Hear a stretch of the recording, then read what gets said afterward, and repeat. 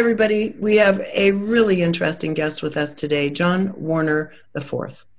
And we're going to be talking to him about his own personal life and experience among families that we call the Committee of 300. This is something that seems like a unicorn far away from our realities, but in fact is very close to his. He has been able to have close-up experiences with people, whether it's in the intelligence community, in the military, in the private sector and business, through his family connections and the life he's lived, which gives us a very rare opportunity to put some sanity around this subject rather than just kind of labeling everybody conspiratorially one way or the other. I think it's time we end that, and so we want to have an up-close and personal conversation with John Warner IV. John, it's so good to see you. Good to be here. It was fun. I saw you about 2 weeks ago at Gaia. You were in the studio with me, and we had a wonderful conversation. All the producers and everybody was like, oh my God. So they were very intrigued with what you brought to the table. And in that conversation, we were talking about disclosure, because you've recently been featured in Stephen Greer's film, The Cosmic Hoax. So I thought it was a great conversation, and we said, let's continue it. So, yeah. All right, let's do it. But first, a word from our sponsor. Anton, my book is available. All profits go to wounded veteran charities. Okay. I love it. We're good. Thank you. We have another book coming out we'll talk to at the end. So, John, nobody reads anymore. Don't worry about it. That's true. You're in an unprofitable profession, a writer of words in books. Nonetheless, I appreciate the effort. So what we want to get to is many people that are watching this have certainly had very strongly held opinions about what they're called the elite and the cabal, the very wealthy banking families that seem to control reality from the top down. And the perception is in some people's work that we're a slave species and a slave to these families and their profits. And your family's one of those families. So I thought we should put a face on it and see what's actually going on, what it's like in your world, and how you see the kind of the hierarchical tiers that operate in our world, because you held your dad's briefcase, as you just told me a minute ago, and you are a member of the Mellon family as well, Catherine Mellon of the famous Mellon and Carnegie Mellon people. So I want to start kind of toward the beginning with your mom and dad, and you're starting to understand that you weren't exactly like everyone else in the world. If you even knew that. I mean, we only know what we know. So if your life is bound with luxury and privilege, I would imagine as a little kid, did you think everyone lived that way? So let's just start out as a little kid, what you knew about the strata of society. Well, I was a dumb kid, but I wasn't that dumb. I knew we were wealthy and different, but honestly, my sisters and I tried to be as normal as possible.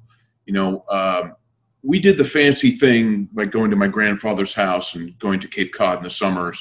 But really, other than that, we went to, boarding schools and prep schools. But it's like, I didn't think much of it. Other kids did. I was just like, what? I stopped, believing in religion. And I started to realize at my prep school, which is the National Cathedral School for boys, it's just like, wait a minute, I don't need this religion stuff. And they came down on me like, fire and brimstone. And so I started to realize then that, well, wait a minute, why isn't everyone else, why doesn't my friends understand they're using it to control us? And I could never get anyone to really understand that. Maybe one or two people would listen. So, growing up, I knew we were a little different, but my sisters and mother and I, my mother's a hippie, my dad's a conservative Republican, World War II in Korea, he was an officer. So we had very much a dichotomy in our family. There was this strange mix, and I enjoyed it to a degree. I mean, it was very dysfunctional. My dad was gone all the time. My mother was gone too when they divorced. But, we were very much, it was the 70s. It was, and we were rebellious kids. And so society had changed, the consciousness had arisen in the 60s. And man, we took it all to heart. My mom gave me Chariots of the Gods to read and instead of my school books. As I remember, you were only about 10 years old when she and UFO magazines, and she's like, "Don't trust the government. Vietnam was wrong." And I was like, "Yeah, but Dad said it was a good war." Well, you got to tell us what your dad was up to at the time, because your dad had some very powerful positions in the military, like U.S. Secretary of the Navy. Yeah, he was Undersecretary and Secretary of the Navy from 1968 to 72, and of course. He was involved in Operation Deep Freeze in Antarctica. And, he was a speechwriter and advance man, a good friend of President Nixon. So Nixon was a family friend. He came over for dinner and stuff. So I knew that whole world really well, even young. I was into the military. My dad took me to all these Navy bases and Marine Corps places. I loved it. I dedicate my new book, Lion, Tiger, Bear, to the U.S. Navy and Marines and to my dad. Because really, that was my education. And, I'm really trying to earn that back in my work, so to speak. Some people can relax in the south of France with their money. I'd be bored to death. My wife and I are constant workers. But we're just interested in everything in the world. And we consider everything in the UFO, ET, alternate reality world, the occult, everything. We consider it all to try to get, any good researcher is going to throw a huge net. And so, that's sort of where I was. And that started at an early age for me. I just read everything. I wouldn't do my homework, but I would go in the library and read books on World War II and weird stuff. Just wasn't interested in math. Well, I get it. And so, okay, so now your mom's a hippie. Her name's Catherine Mellon, the famed Mellon banking family. Yeah, she's a beautiful artist. She's a genius. Yeah, sounds like she got that artistic. Well, the Mellons' philanthropy seemed to have centered very, very heavily for really generations in the world of art and supporting artists and art and preservation of art. Let's touch on philanthropy, shall we? Yes, because I want to go somewhere else with that too. Let me say one thing. I read in Wikipedia, 1957, that your family, 3 or 4 of the people in your family were considered among the 8 richest people in the world. So we're talking about a pretty extreme amount of wealth back in the day. Now let's go into philanthropy. All right. Well, number one, good luck trying to figure out the true wealth of any Committee 300 family. Yeah. You're not going to do it. I guarantee you, whatever people find out, it's, they've got other things hidden away. Does that mean they were wealthier than that? Probably. They don't want to appear as trillionaires, some of these Rockefellers and DuPonts, Morgans, even Mellons, I'm just putting it out there. That's my own opinion. From what I know, it's like, there's a public net worth statement and then there's the real one in the back room. So philanthropy, the Mellon family is very philanthropic, especially my granddad, Paul Mellon, donated the East Wing of the National Gallery of Art. However, Graham Hancock wrote a book in 1993, showing how these foundations and these big corporate things who give money away to third world countries and, to the arts and all that stuff, it doesn't really work the way they tell you. Very little money gets to the people who need it, and most of the money is absorbed by the deep state and the middleman infrastructure. And so I read that book, and I started asking questions around town, and I got very hesitant answers, which, of course, when you get no answer from somebody, that means they're hiding something. And so I started to realize that, all these things that it's a good thing to donate museums and have foundations and do that. It's a good thing. Don't get me wrong. But Catherine Austin Fitts will tell you, a lot of that money gets shifted into black drains. Yes. It just does. I mean, my grandfather and Rockefeller and others supported the CIA and the NSA in the early 50s, like 1952-ish, where the public didn't even know the NSA existed. And of course, I personally believe they financed probably some other things, MJ-12, these things that needed to be off the books when Congress was really sniffing around back in the early 50s and had the power back then to dig under rocks. They don't, after Kennedy died, forget it. They have nothing. They have no power at all.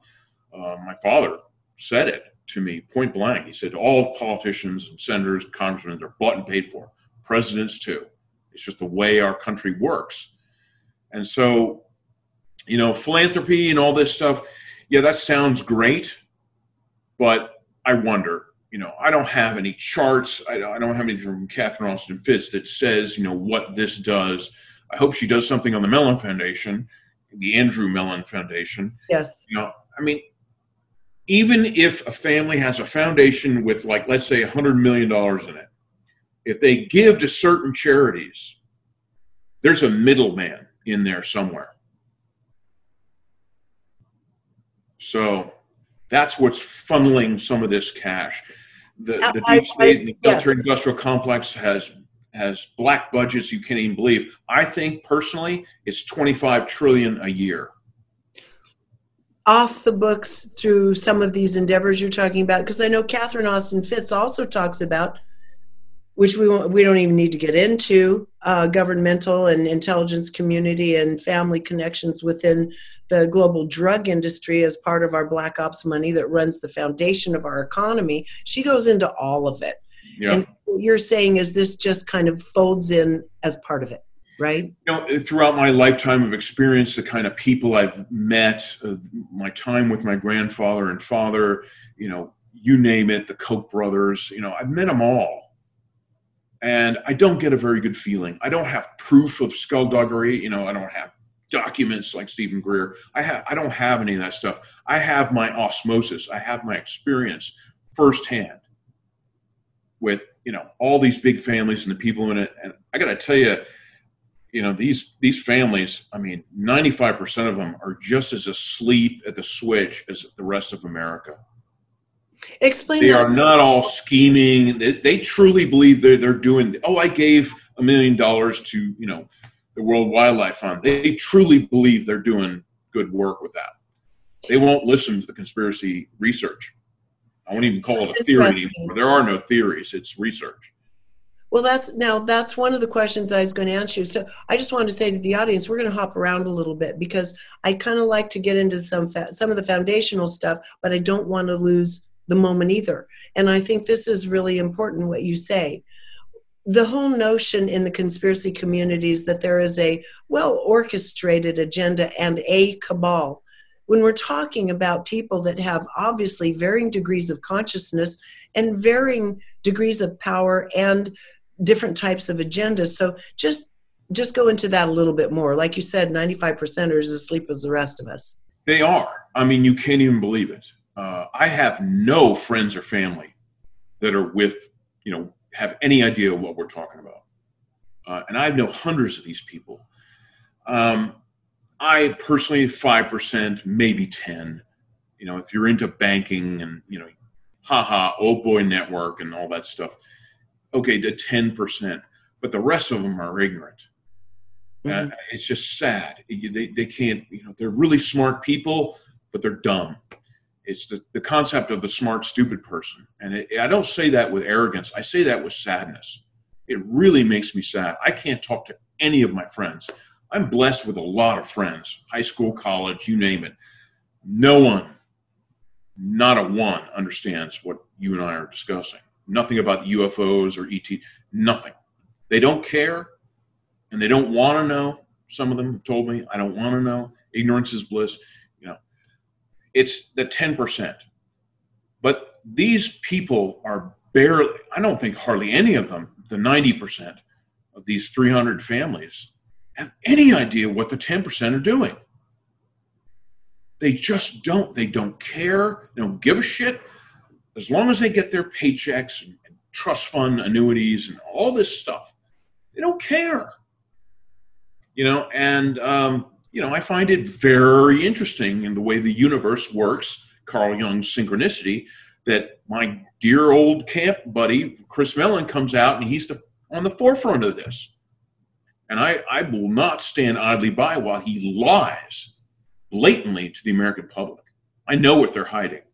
I can't prove the dirty laundry of the whole subject, but history is a good teacher in wars and genocide and drugs and human trafficking. It's happening every day, everywhere else in the world. Why not make a buck on it and funnel it where we need it for defense in the unacknowledged special access projects? I think which are unethical. Yeah, I think it's good. I'm just going to point something out here. We're talking about your cousin, Chris Mellon, okay?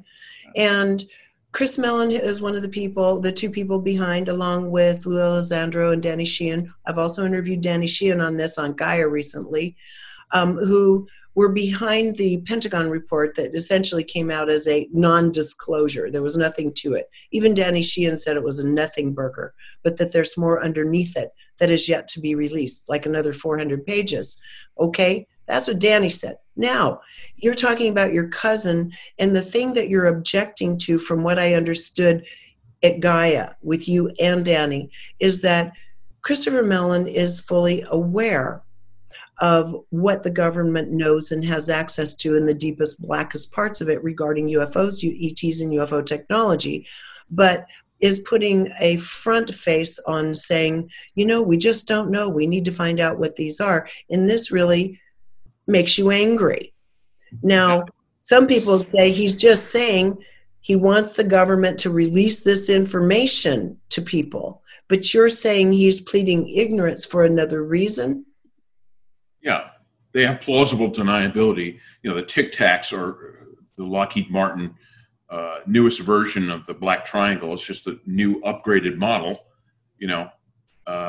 Apparently the word on the street is it's the tall whites of Indian Springs out at Groom Lake, the Charles Hall story. Right. That's their technology. He describes them in his book going back to the 60s. So they must have bargained, I think.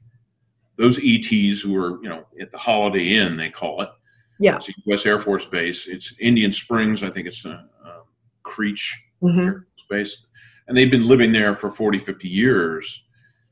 And, it's just ridiculous, for Chris to come out. He knows a ton of it.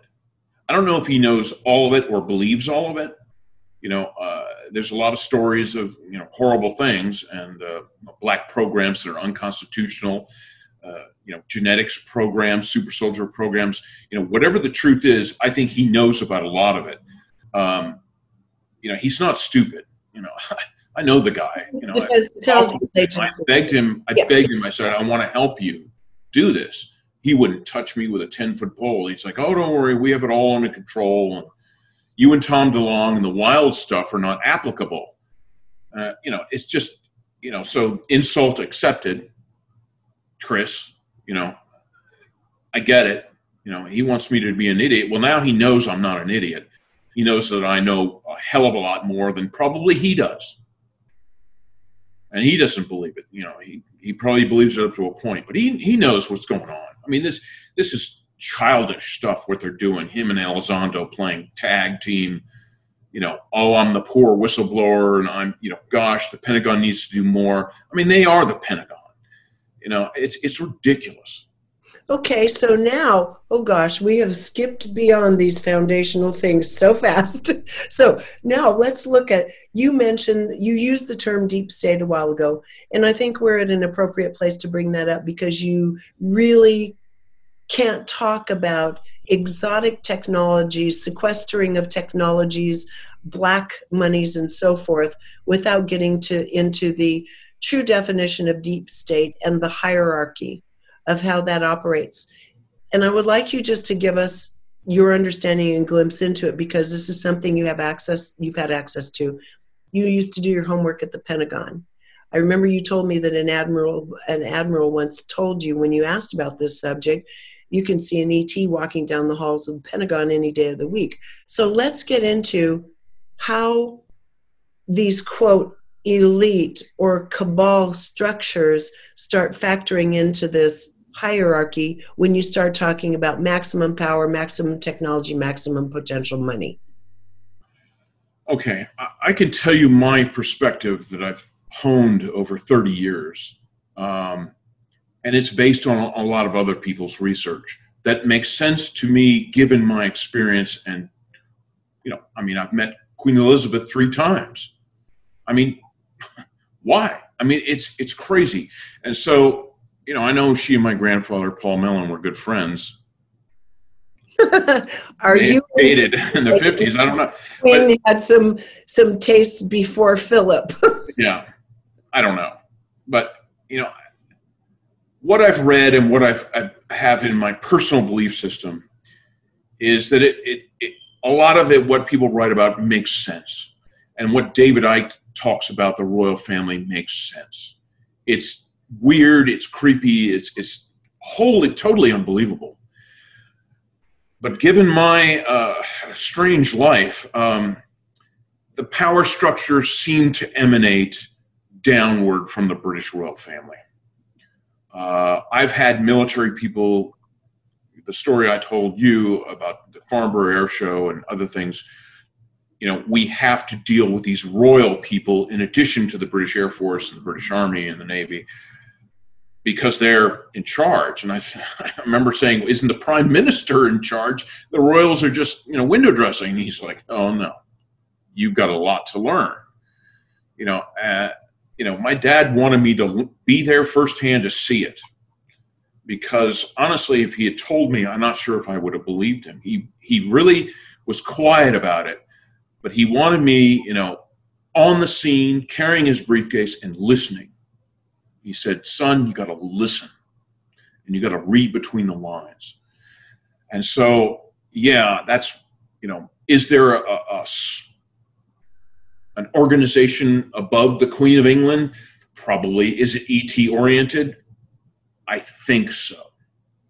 It makes sense because I talked to this bunch of physicists last night over the email, and they were talking about Charles Hall, and they were talking about certain generals and admirals that had told them, "Look, ET's in charge. Get over it." Who said this again? I'm sorry. Who said that again? Well, I'm not going to name names, but these friends of mine who are physicists and who know a lot of military people have met some of these generals and admirals. Some 4-star general went up to this guy and said, listen, you want to know who's in charge? ET's in charge. Get over it. And that was, 20 years ago or something like that. It makes sense. Even military people, nuts and bolts, will tell you, in confidence, yeah, if you go to the top of the food chain, it's ET. They didn't say benevolent or regressive, but my guess is it's a mixture of both. But the regressives seem to have overall more influence. And look at the wars and inequality and genocide we have in the world. It's just, war is a racket. It's a business. We have the biggest military in the world, probably 25 times over. Not 10 times over. I bet it's 25 or 30 times over than anyone else because we're dealing with stuff out in space. Space mining bill, asteroids, Space Force, you name it. It's all in your face, but no one wants to put the dots together. It's clear to me, the power structures. You could find any graphic on the internet that shows the pyramid. You've got the all-seeing eye, guess who? Then you've got the royals, the Queen of England, the British royal family, then all the royals, then the Committee of 300 families, then it goes on and on and on downwards. Corporations, military, So you're okay. It makes sense. It does make sense. And it's very interesting to hear it from you. David's a friend of mine, and I've been reading his work and chatting with him over the course of the last 15 years or so. And a lot of people look at it because it's so focused on the reptilian factor. And I've got to say something here about that. that it's created huge division in people who would otherwise hear the message versus not hear the message. So that you're saying this from your perspective is interesting. Now, backing up a bit, you just said that 95% of these Committee of 300 families are pretty much asleep at the wheel, and they're just looking out for their own interests. But then we have the other 5 or 10%. Where does the deep state live within all of this? Who, in your opinion, constitutes the deep state? That's a very loaded question. It's difficult, but I'm along the lines of other researchers, David Icke and Alex Collier and Kerry Cassidy too. The deep state has been clear. It's that 10% of the 300 families. It's probably a selection of powerful royals at the top, and then under that you have the various corporations and roundtables. CFR, Trilateral Commission, things like the Jason Society that my grandfather was part of. All these secret roundtables. Mystery schools are in there. They change names all the time. Some of them. And below that you have all the corporations and the media and the military, and then below that you have everything else. I mean, the deep state it was coined by a politician. I slips my mind who said that first. I think it was a senator or someone, congressman. But it's always been there. Since World War II. Yes, and thought before, really, it was more of a secret societies before the war. But I mean, the Freemasons, they haven't done jack squat for the human race as far as I can tell. They may have behind the scenes in a positive way, but they sure as hell haven't been public about it. Oh, hey, guess what? Atlantis, UFOs, ETs, they haven't done anything. And everything is blackmail, threats, murder, extortion. These are kinds of tools, I won't mention names, but there are certain people of note in the disclosure community who have shifted their narratives very carefully, and now they talk about nothing burgers and old, moldy stories. Now that suggests, my wife knows, we both know that that's a paid informant. It's obvious, and it happens. But if someone comes to you and says, I'm going to kill you and your whole family or take this $1 million, what are you going to do? I understand that. I understand that too. And I think there are some recent presidents who have been subjected to such things and have been throughout history. Is once you're sworn in, you've lost all of your power, it seems to me. Oh, absolutely. I mean, I think after Kennedy, every president was carefully groomed. Yes. Carefully groomed. We have no choice in elections. That's a lie. I don't vote. I never have really much, a couple times maybe for my dad, but it's ridiculous. People think they have, get out the vote. Remember the rock and roll thing in the 80s? That was ridiculous. I remember going to a U2 concert and they were like, rock the vote. I'm like, is everyone asleep at the switch? I would always tell my friends and they don't believe me. They refuse to believe me because what I'm talking about is basically anarchy. I'm messing with their hard floor of reality. When you mess with that, people will get very angry. Yes, and I've lost friends who think you're crazy, go away because the stuff you're talking about can't be true.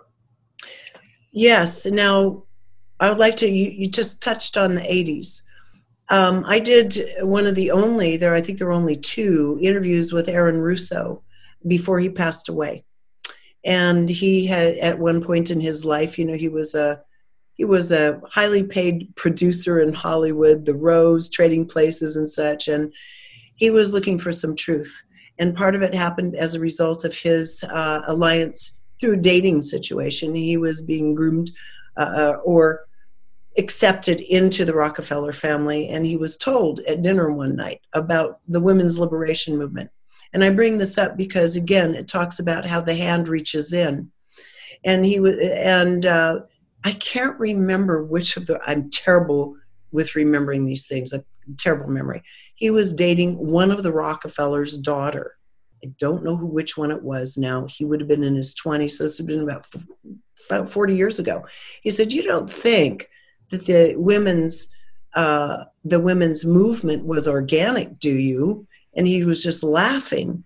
He said, look, we put our players into place, and do you know how many taxpayers we got on the roll as a result of women's liberation? He said, we did that. And he was bragging that the Rockefellers were able to move the perception of freedom and liberation to get more people in the workforce, to pay taxes, to feed those particular banking families and systems, which I thought was interesting. I mean, it really struck Aaron to the point where he decided he needed to dig a little further and ended up doing that documentary, America from Freedom to Fascism. And that's when we're talking about the deep state. You can't do that without talking about fascism. Yeah. Well, the women's lib thing was, that's all the Rockefellers. That makes perfect sense. My favorite is LBJ. LBJ, Lyndon Johnson. What a complicated man. My dad said he was a son of a bitch. He said you just don't want to know the guy. Back when he was, a younger man as Undersecretary of the Navy in '68. He knew those guys through Nixon. He met them all through Kennedy and everything. LBJ, I used to admire him because of civil rights. He grew up in Texas with African Americans, and he was tired of it.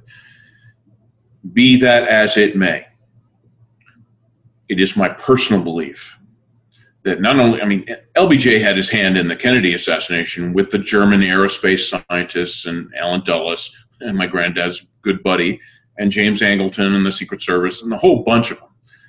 Texas oil men, everybody was in, basically in on it. But LBJ strikes me as incredibly pathological. He pushed through civil rights and he got it done. That's a great thing. As you said, he was a complicated man. Right. But it's the same kind of thing as the women's lib thing. There was an agenda behind it. Interesting. Tell us about that. Well, this is my personal. I didn't read this, or this is just John Warner's thinking. I think they did it to give, everything was unfair. Jim Crow laws, DC, everything. And my African-American friends, I have a lot of them, and we all discuss it, and it's like civil rights was a great thing. But what has happened in the last 60 years? Racism has moved underground, yep. And then they use it to, whenever the deep state wants to create a racial uprising and war, they do it. It's easily done. Cops, you pay a cop $50,000 to shoot somebody, instant race war. It's very easy to do. And so civil rights was this good thing. And then it actually, I think it gave people in the deep state more control over perpetuating racial divide and war. Mm-hmm. It's just my personal feeling. I don't have a lot of evidence to back it up, but LBJ was a nasty piece of work. I've read that from every quarter. Psychopaths can have their one thing. They love animals, and like Hitler, he loved animals and children. But and he did. He built the Autobahns and other things. But it's this duality we have. It's very bizarre. People think, oh no, you're a psychopath. You're all evil, and it's like, you could be 99% evil, but that 1%, you can do good things. Oh, well, I love Dutch tulips and I give out free ones. It's that kind of thing we're dealing with, which makes things vastly more complicated. As you know, when you start digging these things out, people's minds they'll burst like a baked potato. It's really hard, but that's the way my mind works. Is everything is connected, and it's all, it's so complex and Byzantine. There has to be an artificial intelligence type ET top of the pyramid. Otherwise, it's so unbelievably hard to control all these things. It's insane. No one person could do it. Everyone's like, oh, it's the Pope or the Queen of England. I'm like, no, she's an idiot. You know, there has to be a very high intelligence at the top. And it ain't no round table of old white men with royal, sashes and everything. These people aren't that smart. They just aren't. I hope you're enjoying this video, because if you are, there are dozens more like it on my site, all supported by people like you. So if you'd like to keep this work rolling in and join our community, just click on the Patreon button at reginameredith.com. That also gives you access to insider commentary, my live book club, and other live events with special guests. So join in. Thanks. Interestingly, I was looking into the old white boys, and everybody in America knows of the Skull and Bones. But what I can't believe I hadn't even read it. I mean, I must have missed that class. The notion, your grandpa, part of the Scroll and Key Society. So, Scroll and Key. I'd never heard of the Scroll and Key. Is that just the corollary for Skull and Bones, different university? No, they're both at Yale. They're both at Yale. So, what is the Scroll and Key? It's just Skull and Bones number 2. They're both connected to the Tula Society. I've had multiple people email me on that, and I've dug that out. There's some evidence to it. And I think in the Skull and Bones, they say they're related to German fraternities. Fraternities, Okay. mystery schools, that's what they are. They're mystery schools. And, there might be slight differences, but not much. I mean, my grandfather had this reputation of being a very bookish, genteel, kind, soft-spoken man, which he was, but I saw his nasty side. I mean, the biggest psychopaths in the world are probably the nicest people you'll ever meet in public. That much from personal, experience, I can tell you.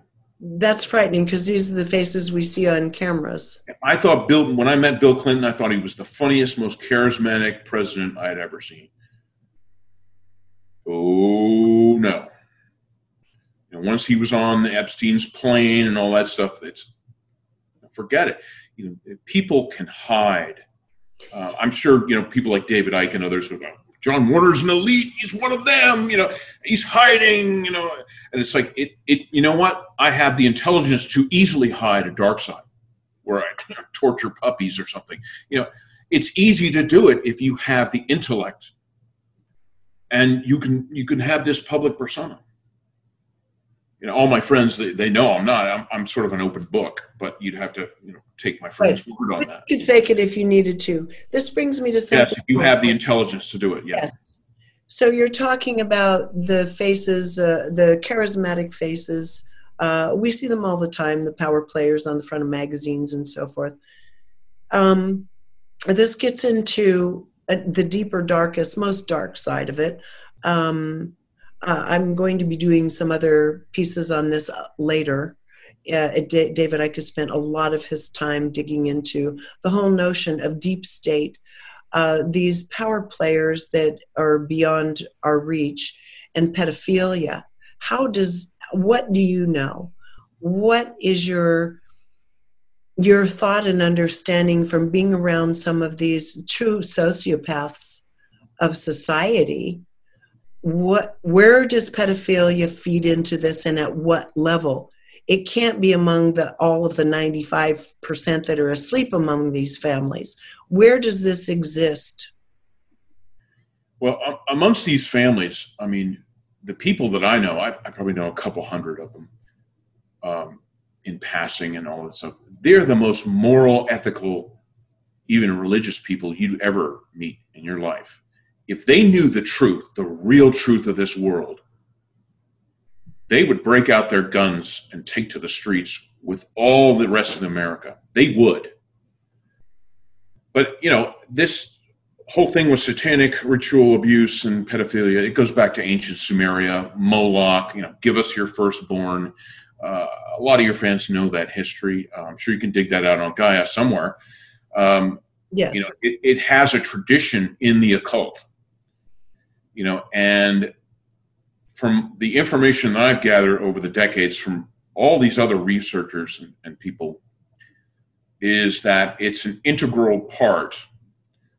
In other words, let's say you and I got together and said, all right, let's go conquer another star system, and there's these two really cool planets, and we need to enslave them. But under cosmic law, we've got to they have to ask for our help. So you invade with, some sort of genetic monster. You send in your troops. Jason Rice said this on Gaia. I got that. And then you add religion, money, banking system, an elite, and everything like that. And so this religion, or in the occult, the satanic religion, the darkness needs that infrastructure to control people via blackmail or what have you. And, the people that go to the Bohemian Grove, I'm sure a lot of them aren't bad people. I know some people that go, sadly, it breaks my heart. But once you drug somebody and throw them in a room with a bunch of naked children, they're done. They'll do whatever you want because there's no getting out from under that.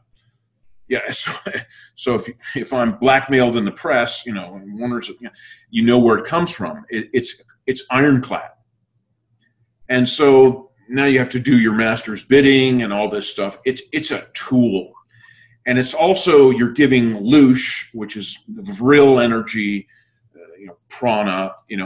You're torturing people and children, and you're maximizing that. And that's where adrenochrome and all this other stuff, you give that to your trusty slaves, they drink it, but the interdimensional regressive ETs, they get high off all that stuff. They actually feed on it, like food. And so it's very creepy, it's very bizarre, it's very weird. But once you study the whole topic, it starts to make sense. It's horrifying sense. I write about it in my new book. I have a chapter in there that will punch every reader in the gut. This is Lion Tiger Bear, the new one coming out. Yeah, John, my O&I guy has to deal with a scene of that. And it almost it does bring him to suicide, almost. Mm-hmm. And I know, I've heard stories of a lot of people dealing with these people, that mysteriously died of suicide, whether from the trauma of it or being exposed to it or being blackmailed by it. Okay. Now, thank you for sharing that, and people can certainly read the book. When is your book coming out? Lion, Tiger, Bear, when's it coming out? It'll probably be on Amazon within a month. Hopefully. Okay, so we're looking by September. By fall, yeah. Everybody can get the book, fall of 2021. Yeah. Okay, good.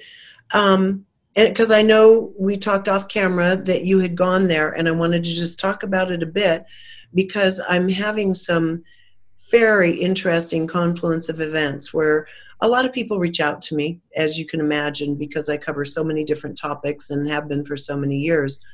But I'm seeing something happening right now, and this is, to me, fascinating. When you're looking at the mix of hybrid species, the humans are a hybrid species. We've been interfered with genetically from the beginning. So we have all kinds of DNA, even though they call 95% of it junk. They just either don't recognize it, can't recognize it, or don't want to. So I say that as a prelude to the fact that I'm starting to get emails from people who are really quite articulate and sane, saying these things are happening to them where they're suddenly opening up and seeing this whole reptilian world they know nothing about. Great details are being shown to them. And one of the women was articulate enough to say to me, I was shown that I have some remnants of that DNA in myself and thus can open up and act as a bridge to seeing into that world now. I think many people are. And so saying that, I'm trying to put various ones together. Do you think that we're arriving at a time where that agenda from, let's not say it's not just the reptilians, there may be other species involved as well, of course, but that particular agenda, are we seeing a time where it's supposed to be unveiled and uncovered now through these kinds of revelations that are just popping up unexpectedly throughout the population?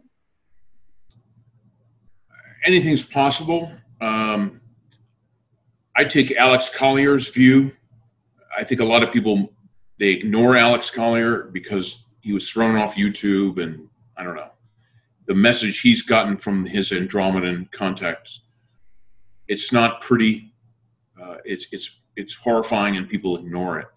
But I take his view. I'll say that publicly.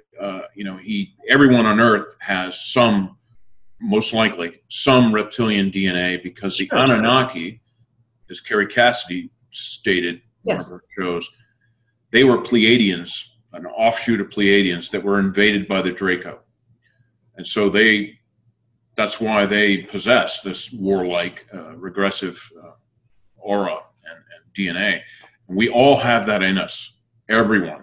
Maybe not the Aborigines, the Eskimos, I'm hoping, but I hear what you're saying. I think we all have it in us. However, this new theory of Homo capensis.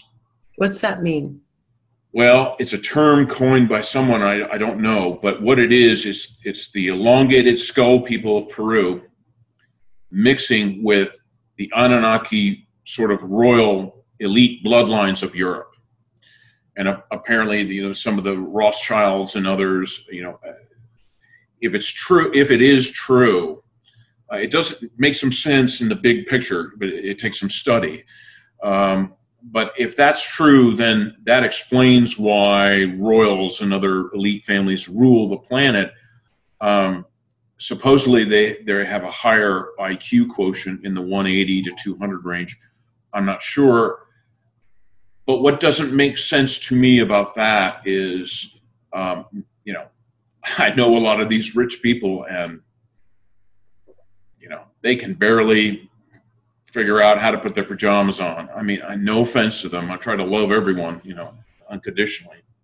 But geez, my God, some of these people are just dumb as a mud fence. And so I don't understand. Okay. And so I'm like, a Homo capensis, well, what it is, I think, from a breeding stock, that's what these 300 families and these royal families are. They're a giant herd of cattle. And you cherry pick the ones who have the good strands, all the strands connected, and they can piece together a few neurons.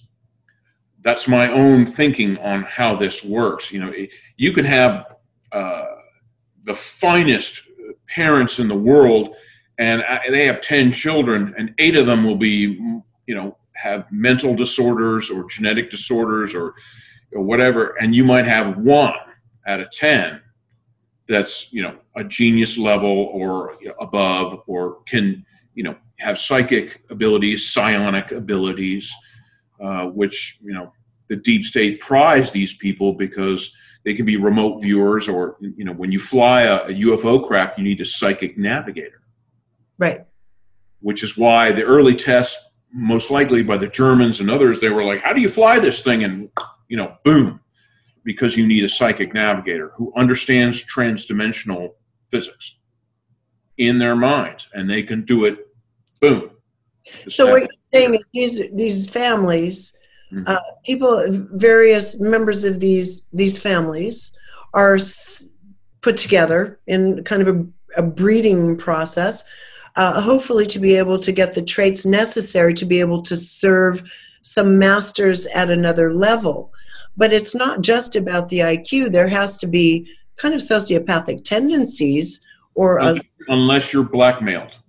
Unless you're blackmailed, and that's a good point. That's what people need to understand. People generalize and they say, "Oh, you people and your family and everything, they're all psychopaths." And I'm like, they're not smart enough to be psychopaths.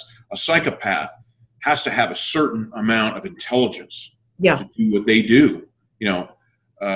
Stalin was a thug and a psychopath, but he wasn't an idiot. Some people say he was an idiot and all this other stuff, but no, if you dig into history, you'll realize that he and Hitler and Mussolini and all these other, Tojo and all these other people, they had some very clever, sinister ideas. And so let's go back to this model I have in my head. You've got 10 kids. Okay, out of these two parents. Now you have 10 sets of parents. You've got 10 children that are worthy, okay? High IQ, psionic abilities, telekinesis, you name it. And then out of that 10, maybe 2 are psychopaths that go along with no morals, no ethics or whatever, or maybe half. So you're whittling down these groups of people into very small amounts. And so it's not easy to, you have to comb through these families, and they do it by fraternities. In colleges, Skull and Bones. At UVA, they had the Imp and Seven Society. Oh yeah, nobody knew the members until they were dead. They have to. The little fascists need to. You have cocktail parties with strange alumni and professors, and they're like, "Well, what do you think of Hitler?" And he's, "Oh, I love him. He was right. Kill everyone." And they're like, "Oh, come with us to another cocktail party," and they whittle down the groups. And that's what I think is going on at these mystery school fraternities and secret societies in colleges. Why so secret? If the Seven Society of UVA is nothing, they say they do nothing but good deeds and they're altruistic. Well, tell us about it. What are they? Who are the members? Why so secret? And everyone just goes, well, they must have their reasons. They must have their reasons. And then the conversation is over. And that's what we're dealing with in society. It's sad. It makes me very sad. It is sad. And so you're saying it's a winnowing down process to be able to determine who's capable, who is psychopathic or sociopathic, and then the other group are who is capable and who can we manipulate via blackmail toward right. the end. It's just like the military. Mm-hmm. So if you are a round table and you're like, we need new members, we need fresh blood. Well, you call your secret society and Scroll and Key and Skull and Bones representatives and say, who is your most promising members? And they'll say, out of the whole bunch, here's a few guys, mostly guys, there's probably a few women, but here's a few guys. They're not all that smart, but they will be loyal. And then here's a couple of guys that are really, really good psionic abilities, but they're kind of not sure about them. Blackmail those guys. And the 2 guys over here, not a problem. And so, you don't become a 2 or 3 or 4-star general because you're a moron. I've been told that, by a military person last night, he said, the colonels are idiots. They just do what, all the legwork for the generals. And the deep state is the same way. This military system, this ranking elite, from 4-star general down to private soldier. I mean, it is a rigid, and supposedly it comes from out there. Because we've learned all our military, our war. I'm a military historian. I can tell you, it's just, in history books, they lie about everything, but not about the wars. It goes from war to war to war, and psychopathic king and queen to the next. And, it's the same thing. They want you to know the military history. Now, I have to be careful with my words because I am very supportive of 90% of our U.S. military because they're not in that 10%. These unconstitutional, unethical, psychopathic, unacknowledged programs that are black, and all that stuff. Those are the people that are connected with they are part of the deep state command structure.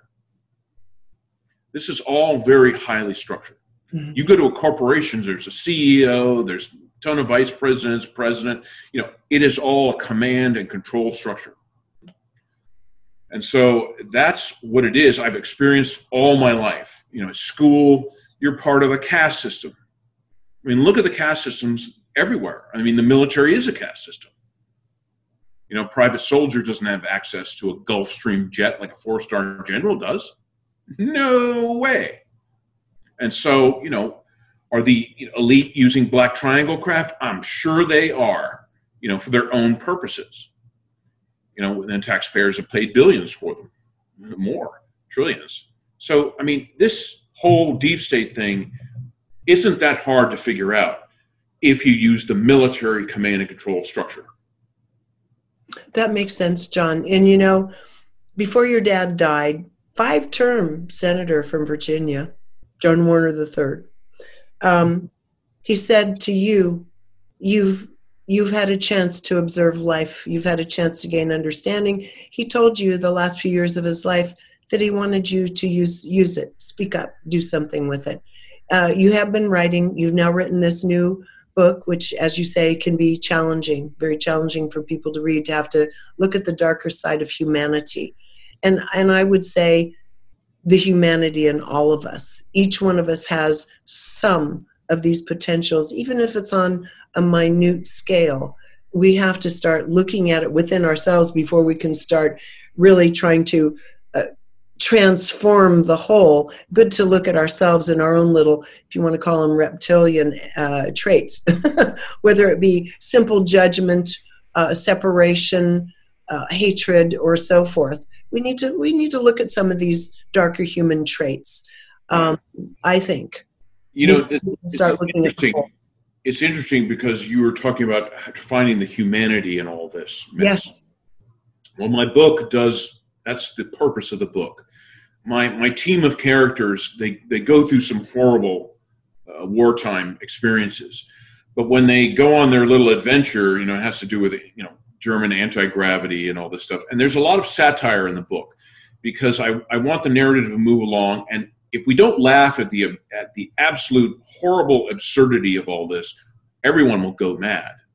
And so my team leader says, look, we got to do Hermetic law because, you know, we're going to go deal with the Vril Society and the Tula Society and the Ahnenerbe archaeologists. And we've got to understand all this stuff or it's not going to make sense because it's all about the balance point and finding balance in everything in the universe. And so they have to go through that. And the book becomes more and more humane as it goes along, especially with the German character. There's one SS character in there, and he loses his training and his ethos in the SS, and he becomes humane to the point where, you know, he falls in love with one of my characters, you know, who's British, you know, and so the book has a lot about, I say it in the foreword, it's a lot about love, the vibration of love of family, love of, you know, country, love of self, love of others, and, you know, the entire vibration of it all. And so it's important that the book is grim when it starts out, but it becomes more humane as we go along because within this whole mess we're in, you know, basically most of the human race is just, we're beings of kindness and generosity, understanding, and love. Absolutely. I mean, you know, it's interesting story. You know, someone asked me, a foreign person asked me, you know, how can Americans be so brutal? And yet, you know, like in Vietnam, we burn down a whole village and kill everyone. And then we rebuild it with like soft ice cream. And, you know, same thing we did in Germany and Japan. It's you know, some of that is a political agenda. However, you know, I've talked to a lot of wounded veterans that come to my farm, and my wife and I talked to them, and they said, you know, after a battle, when it's over and everyone's wounded and bleeding, it's like, it doesn't matter if they're the enemy or they're our guys. We treat everyone with respect. You know, it is something that switches in our brains. That reptilian brain, you know, attack, kill, you know, destroy, conquer, create an empire. And then it's like, oh, we better bandage everyone up and feed them soup, and we'll rebuild that church we bombed, and, you know, don't worry, there's, you know, American soft ice cream. And it's like, what is going on? It's because I think, personally, this ET command structure, this regressive group that's been in charge for 12,000 years, maybe a little more in Sumeria, but they're like, oh, we get these 12-strand human DNA human beings, take them by the scruff and make them fight. And sure enough, we've made really good soldiers. But then after the battle, we soften and everyone has a drink and people exchange, you know, in World War I, they started to play soccer and exchange hats and have a drink. You know, they said, oh, war's over. and everyone got out of the trenches and were shaking hands and drinking beer. It's our duality. The ETs, the regressive, must be going, oh, these idiot humans, we can't make them into psychopaths, unless we inject them with some AI nanite solution or something. And then there's still a problem because it's like taking a flower power VW bug and putting on a racetrack against full-on race cars. It's like it wasn't designed to do battle against really fast cars. It's a love bug. Yeah. So that's what I think that's what I try to illustrate in my book. It's this, the darkness. I wrote a funny meme today. I'll send it to you, and it's like, good luck. You can keep trying and doing this and wars and everything, but we're not going to change. Everyone's waking up. Everyone's becoming more loving and accepting of other people. I've seen it happen over my lifetime. You have too. Yes. Oh, absolutely. And I think that is our nature. And interesting, these people with these messages, these kind of reptilian visions that they're going into, they're all pretty much in agreement. In the end, it's not their world, it's not their planet, it's ours, and our own nature will predominate in the end. And I happen to believe that. I do too. However, your followers should understand something that I've come to understand, and that is in our galaxy alone, and according to many people, many sources, there are thousands and tens of thousands of reptilian races. There are said to be some that live under the earth with us that are just hanging out and peaceful. Yes, I have heard It's the minority of everything. You can be, the carrot people and the squash people, but there'll always be that, that eggplant guy, the minority who are regressive. But, they can't be the light without the dark, yin and yang. I mean, we wouldn't know what the light or positivity is without them showing us, no one knew the utter depths of depravity and horror until World War II and the Nazi death camps and what they did to people and experiments and children and everything. Say what you want about General Patton and Eisenhower. They brought in the U.S. Army cameramen and said, film this and bring the townspeople in so they won't forget. Right. And people don't know this history. They know a little bit about the war and everything, but it's like, you need to understand, everyone comes to me and says, oh, Patton was a psychopath. And I'm like, shit. He and Henry Ford publicly stated they were into reincarnation, and that's where they get their genius from. That's right. So, Patton's an interesting character because he knew he had to go 110% against the Germans all the time, or he would lose. The other generals, they'd accelerate and then they would retreat and regroup and sort of back and forth. No way. He knew, and that's why the German high command only feared Patton. Yeah. No one else. Now, a German told me that in Germany. He was a high-ranking officer in World War II. He was in his 90s. I was researching my first book. And he said, oh, we weren't afraid of anyone. Except Patton. Yeah, except for Patton. He was the mad dog. Right. The one that got it done. Because Patton knew the truth of the world and the universe. And he knew that death was an illusion. Yeah. So, yes, he had high casualties. He cared for every one of those boys that was lost. But he knew they would reincarnate. Right. So that no one dies. But he knew, the World War II was a proxy war, light and dark. Everyone had skin in the game, ET, human alike.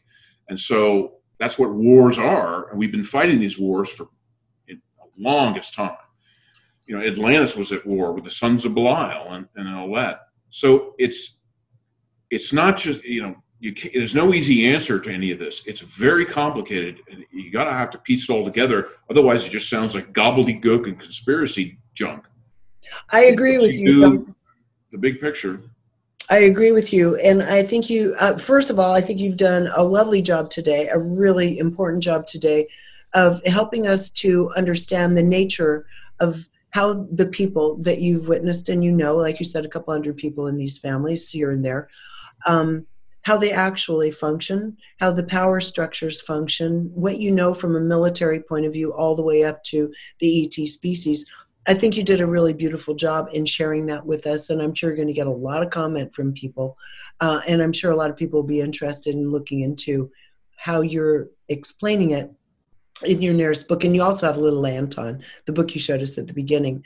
So I just want to say I would like to continue the conversation at another time after I've read the book. And until then, I really appreciate that you've kind of laid it out there for us in such a direct manner. And that's what I really like about you and was expecting. You're most welcome. So we will speak again at another time. And thank you, my friend. It's nice to hear it from a horse's mouth. Well, my dad would say more like a horse's ass. Okay, or the horse's ass. I love it. His nickname for me was Prick. So there you go. I called him the old man, and he called me Prick. Well, he told you to speak up, and you are now. So again, thank you, John. Really appreciate it, and good luck with the book when it comes out. Well, thank you very much. Again, everybody, it's been, to me, an absolute delight to be able to hear a perspective from John Warner that most of us have not had access to in the past. And so his new book coming out, Lion, Tiger, Bear, okay? So you should be able to find it in the very near future. And if you're watching this at a later date, just go to Amazon and you'll find it there. Until next time, thank you for joining us here on ReginaMeredith.com.